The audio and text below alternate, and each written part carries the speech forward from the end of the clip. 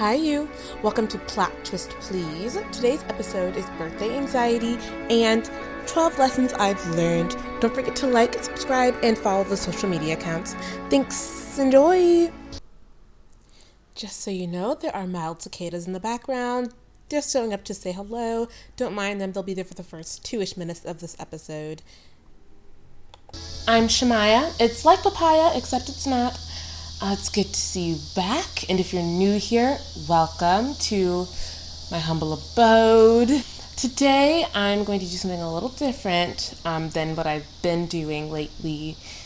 I just want to take a moment because I feel like a lot of my content in the past few weeks has been really heavy, a lot of it requiring research on my part, and so I kind of wanted to go a little bit off script. As some of you may know, keeping up with the social needs, it was my birthday this week. Birthdays, for some people, are really stressful for an assortment of different reasons, and that's completely understandable. Some people worry that they won't get, the warmth that they're looking for from particular people. And that's a very real fear, and it's a very real cause for anxiety in some people, especially if you have generalized anxiety disorder. This can be a really trying time for you, especially in the times that we're in now as a society and as an evolving world. So I kind of wanted to address that first.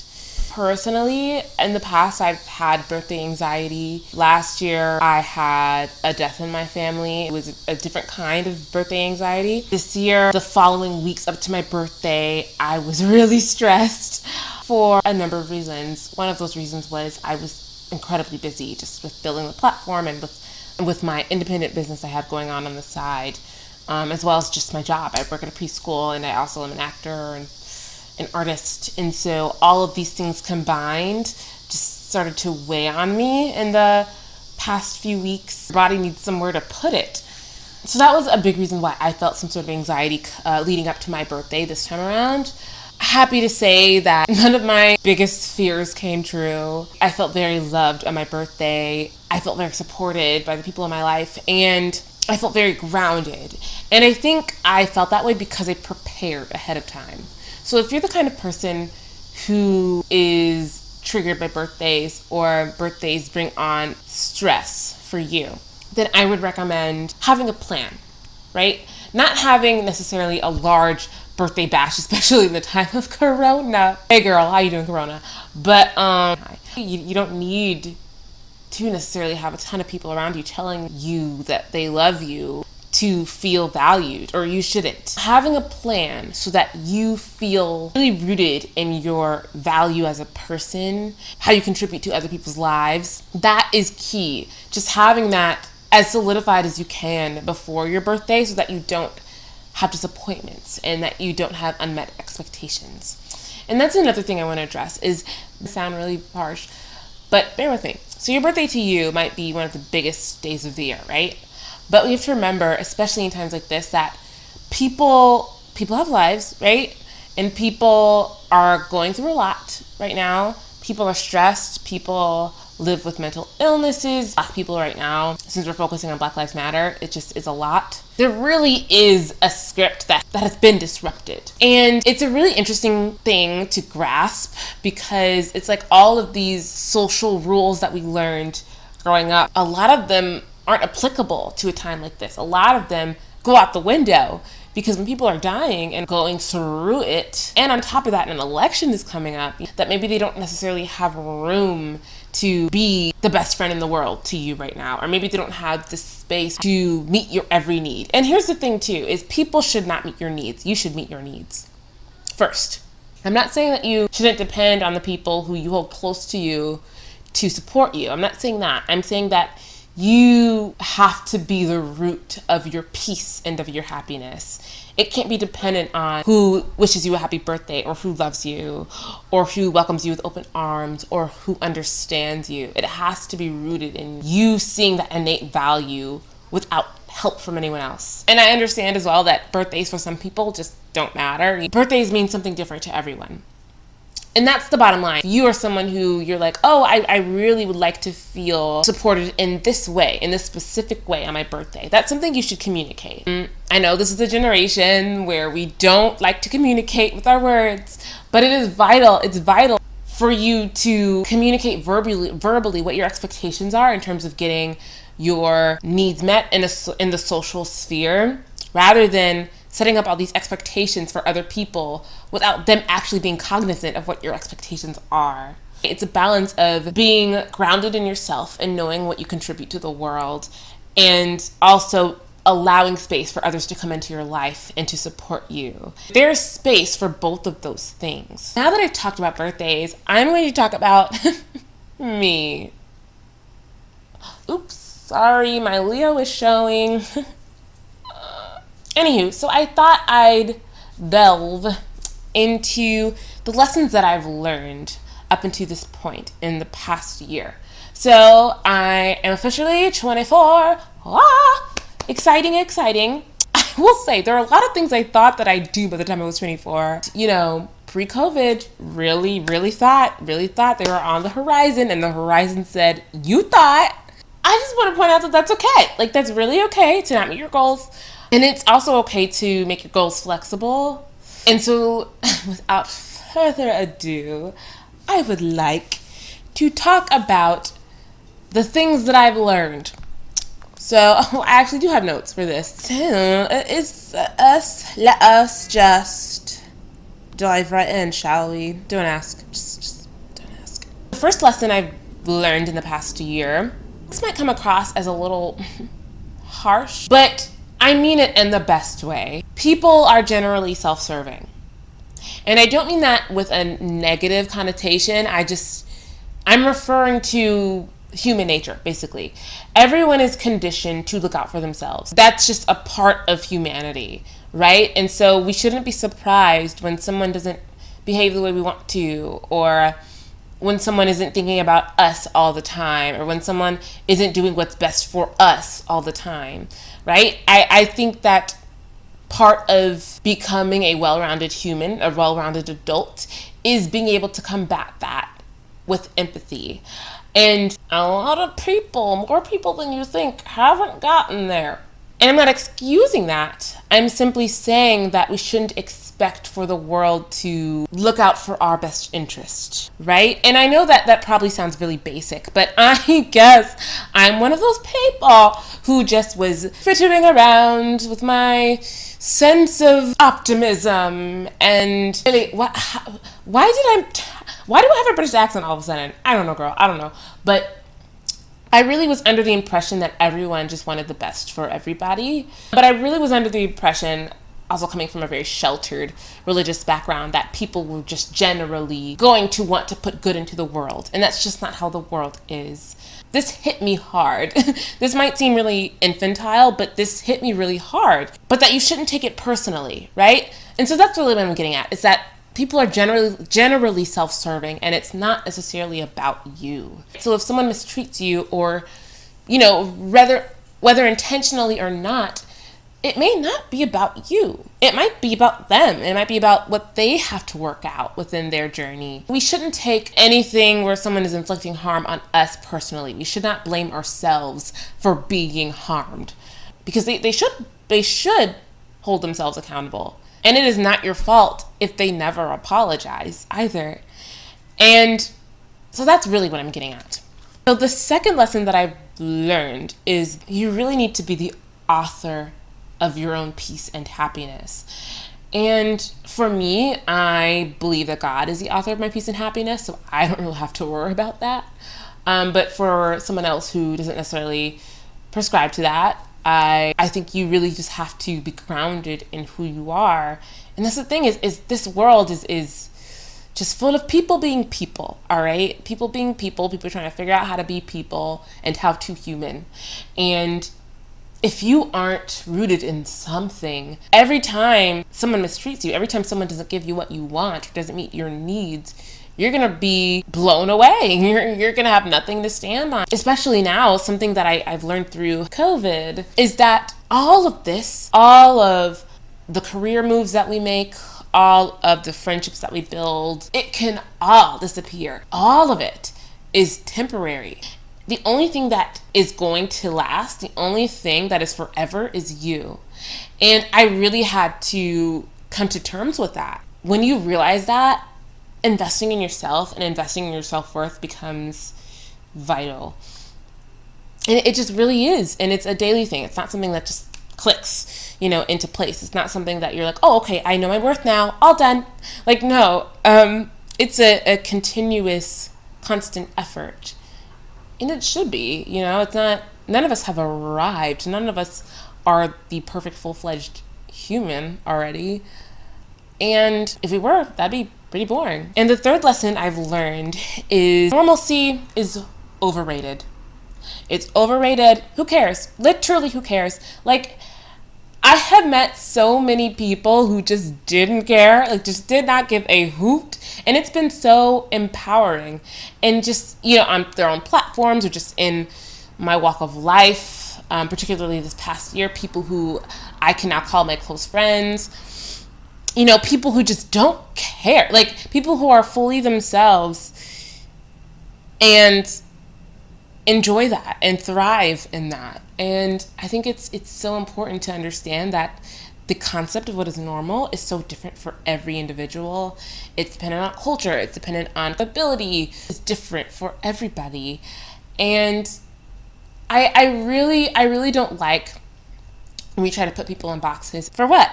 Like, for what? Like, who are these boxes serving? The fourth thing I learned was that when your body is tired, you should sleep. And when your body is hungry, you should eat. And this, again, probably seems really self-explanatory, but a lot of the time we're not listening to our bodies and what our bodies are telling us. And, it's interesting. I feel like I've had these kinds of epiphanies. This one in particular, working with toddlers, is because when something hurts, they let you know. Or when something doesn't, when their tummy hurts, they let you know. Or when they're hungry, they let you know. Or when they're thirsty. We really should go back to that point where we are like, oh, like my body is feeling things. Maybe I need to give it what it needs so that it can feel well, so that it can feel whole and functional. For me, because I have a history of like weird, I don't want to call it an eating disorder. I'm not going to use that label, but it was just like weird eating habits where it wasn't necessarily dependent on listening to my body. It was more listening to what other people's expectations were. And so something that I'm coming back to is really just listening to my body and like feeding it when it's hungry. And then when I'm tired at like 3 p.m., I take a nap if I can, and things like that are so important because it makes you get into the habit of giving your body what it needs when it needs it. The fifth thing is not everyone is working with the same set of tools. Now, I mean that from a neurodivergent versus neurotypical perspective, as well as from a trauma-informed perspective. When someone has been through trauma, a lot of the tools that they use while they are in those traumatic circumstances work and help them actually survive. Basically means of protecting their heart. And their mind legitimately creates systems to protect them from whatever trauma they're enduring. So those tools are really useful while you're in the trauma, but they're not useful, and much of the time they're actually debilitating after the trauma has already passed. For example, someone who was in an abusive relationship probably developed methods mentally and emotionally to handle that trauma, right? To literally make it through alive. And those tools, though they were helpful then, will not be as helpful when they're entering a healthy relationship because it's all combative, right? And of course, this is a very nuanced discussion. Everyone has different coping mechanisms. But I say that to point to the fact that not all of us are working with the same set of tools. Some of us are working through triggers and trauma. Some of us are working through being neurodivergent. And it doesn't mean that this is bad. It doesn't mean that people who have different tools have worse tools, right? It's just that they're different, right? So some people come with the toolbox full of screws and a screwdriver. Some people come with toolboxes full of a hammer and nails. Not worse, just different. And we really need to start accounting for that in our communication and how we perceive other people and how we empathize or try to empathize and sympathize. Because once we realize that people are just doing the best that they can a majority of the time, we realize that a lot of the people we thought were evil are just traumatized. And I'm not saying that to excuse behavior, but I just want us to be more cognizant of that as members of a community, as members of society. So the sixth thing I learned was literally stop caring about what people think. And you probably hear this a lot just in the ether of the internet, but we forget. We forget so frequently. We forget when we're posting on Instagram. We forget when we are worrying about gossip. It can be really debilitating. And if you are a creative entrepreneur, it can be a really big hurdle for you to get past in order to do what you want to do. And a quote that I really like is, when it comes to who you are, your personality, your identity, the people who mind don't matter, and the people who matter don't mind. And that's it. And number 7, drink more water. And I know we hear this just from everyone. I found so many moments where I was just sitting on my couch, or I was just sitting in public transportation, and I realized in certain instances that I could have been just drinking my water at those moments. Like I'm just sitting here, like I could be drinking water right now. Why not? And so those moments where you're like, oh, I'm so bored. What is there to do? I'm just doing nothing. Like, drink water. It's easy to forget. I have my water bottle right here, actually. So it's actually kind of funny. Right now I have a straw in it because I have a canker sore, and that sucker hurts. So I've been using a straw to drink my water for the past few days. But I also have a top to this bad boy. The question is, where? It's okay. Just know that there's a top. I'm not lying to you. It goes at the top. And it also has a string so that I can wrap it around my wrist. My favorite thing is when items that I use really often have a little string, like a little thing to wrap around your wrist, because I work with kids and I'm always using my hands with them, because you have to have your hands available when you're working with toddlers. You have to. And I just like being able to just maneuver without having my hands tied up. What I really like about this water bottle is that it has a section at the bottom. You can actually put fruit or cucumbers. I like to put cucumbers and lemons, or, sometimes I put orange slices in there. I really like using watermelon. But you can put some fruit at the bottom of here, and it's like infused, because this is a 2-part water bottle. So there's this part that you open where you can put the fruit in, close it back, and then it infuses up into your water. And so you have flavored water, and it's so refreshing, and I love it. So yeah, drink more water. It affects everything, your mood sometimes, your hair growth, your skin, oh my God, just everything. And the 8th thing is, and you've probably heard this a lot too, is to limit screen time. So this is something I'm still working on, or, we are praying to get delivered from this one. Netflix really got old for me. During quarantine, it just got old for me. I was watching a show every day, or a movie, and I would typically have like a show just running in the background while I was working on my laptop with clients. So I would just have it going on all the time. And I really just got tired of it. I really got tired of flashing screens. I don't know. And I started reading a lot more. So I got a subscription to Scribd. I need to use my subscription more still, but I'm reading The Origin of Others.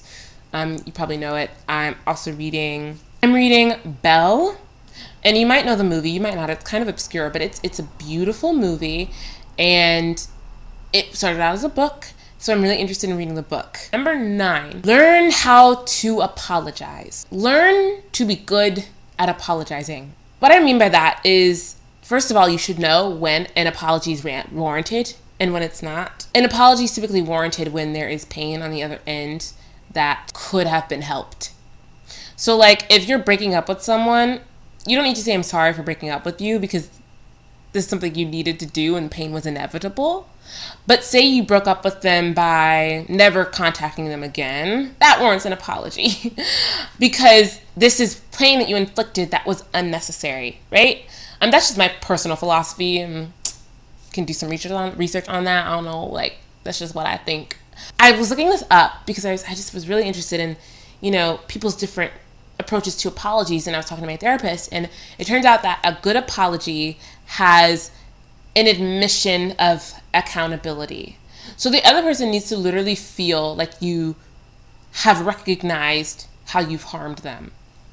The second piece of a good apology is literally saying, I apologize, or saying, I'm sorry. You have to do it. Like, you can't get away from saying, I apologize.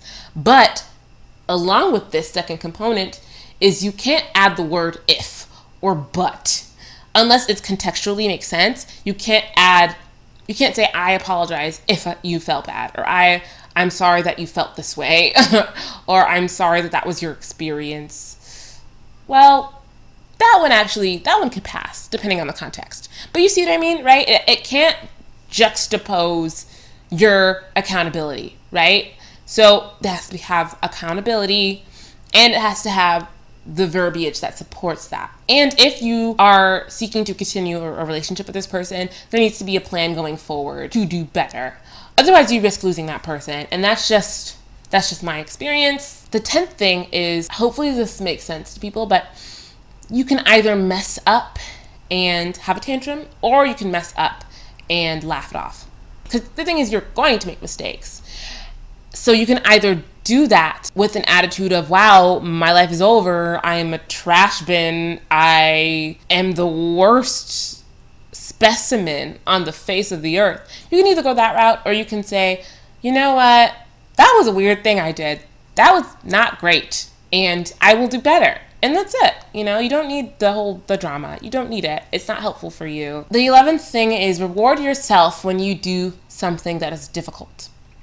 So this is for you. When something is difficult for you, whether that's literally stepping outside your door, whether that's waking up in the morning, washing your face in the morning, whether that's putting out a YouTube video, reward yourself for that, because facing our fears isn't easy, and we all have different obstacles to surmount, and we need to be appreciative of the times where we do surmount those things and when we do them well. And number 12, my favorite one, is do not limit your own potential. I am someone who always had big dreams when I was younger. I always pictured being on stage. At one point I wanted to be a radio host. At one point I wanted to be an author. Just all these different dreams that I had. And somewhere along the way, that optimism dwindled. And I started to believe that these things weren't attainable for me. For whatever reason, I started to believe that any big dream that I had existed outside of reality, existed outside of my grasp. And with that mentality, yeah, that's true. But if you go into it with the mentality of, I want this thing, maybe it could happen if I try really hard. Not saying like pull yourself up by the bootstraps, but like give yourself more credit, basically. Know that something that is for you is for you. I truly believe that. Again, my personal philosophy. And make sure that you are not in like a preempted defense mode. Make sure you're not docking your worth or docking your potential because you foresee other people doing it. Right? Make sure that you show up in a room like you belong there and like you have something to bring to the table of value, rather than shrinking yourself because you think that others are going to minimize you. And that's easier said than done. I know. I get it. I get it. But if we give ourselves room, then we can really, really grow. But we have to do that. We have to give ourselves room. And there, of course, there are other factors that come into play systematically, physically, emotionally, mentally. But I think a lot of it starts with believing in that dream and not shortchanging yourself. I'm running out of time because I actually have a call in like 10 minutes. So like this video, subscribe to this channel, comment, leave a comment. Go ahead. Follow this podcast. I love new followers. Who doesn't? And I'm a Leo, so give me attention. Thank you. Happy birthday if it's your birthday today. If it's not, happy birthday. Stay well, stay weird, and stay patient with yourself because you deserve it. Bye.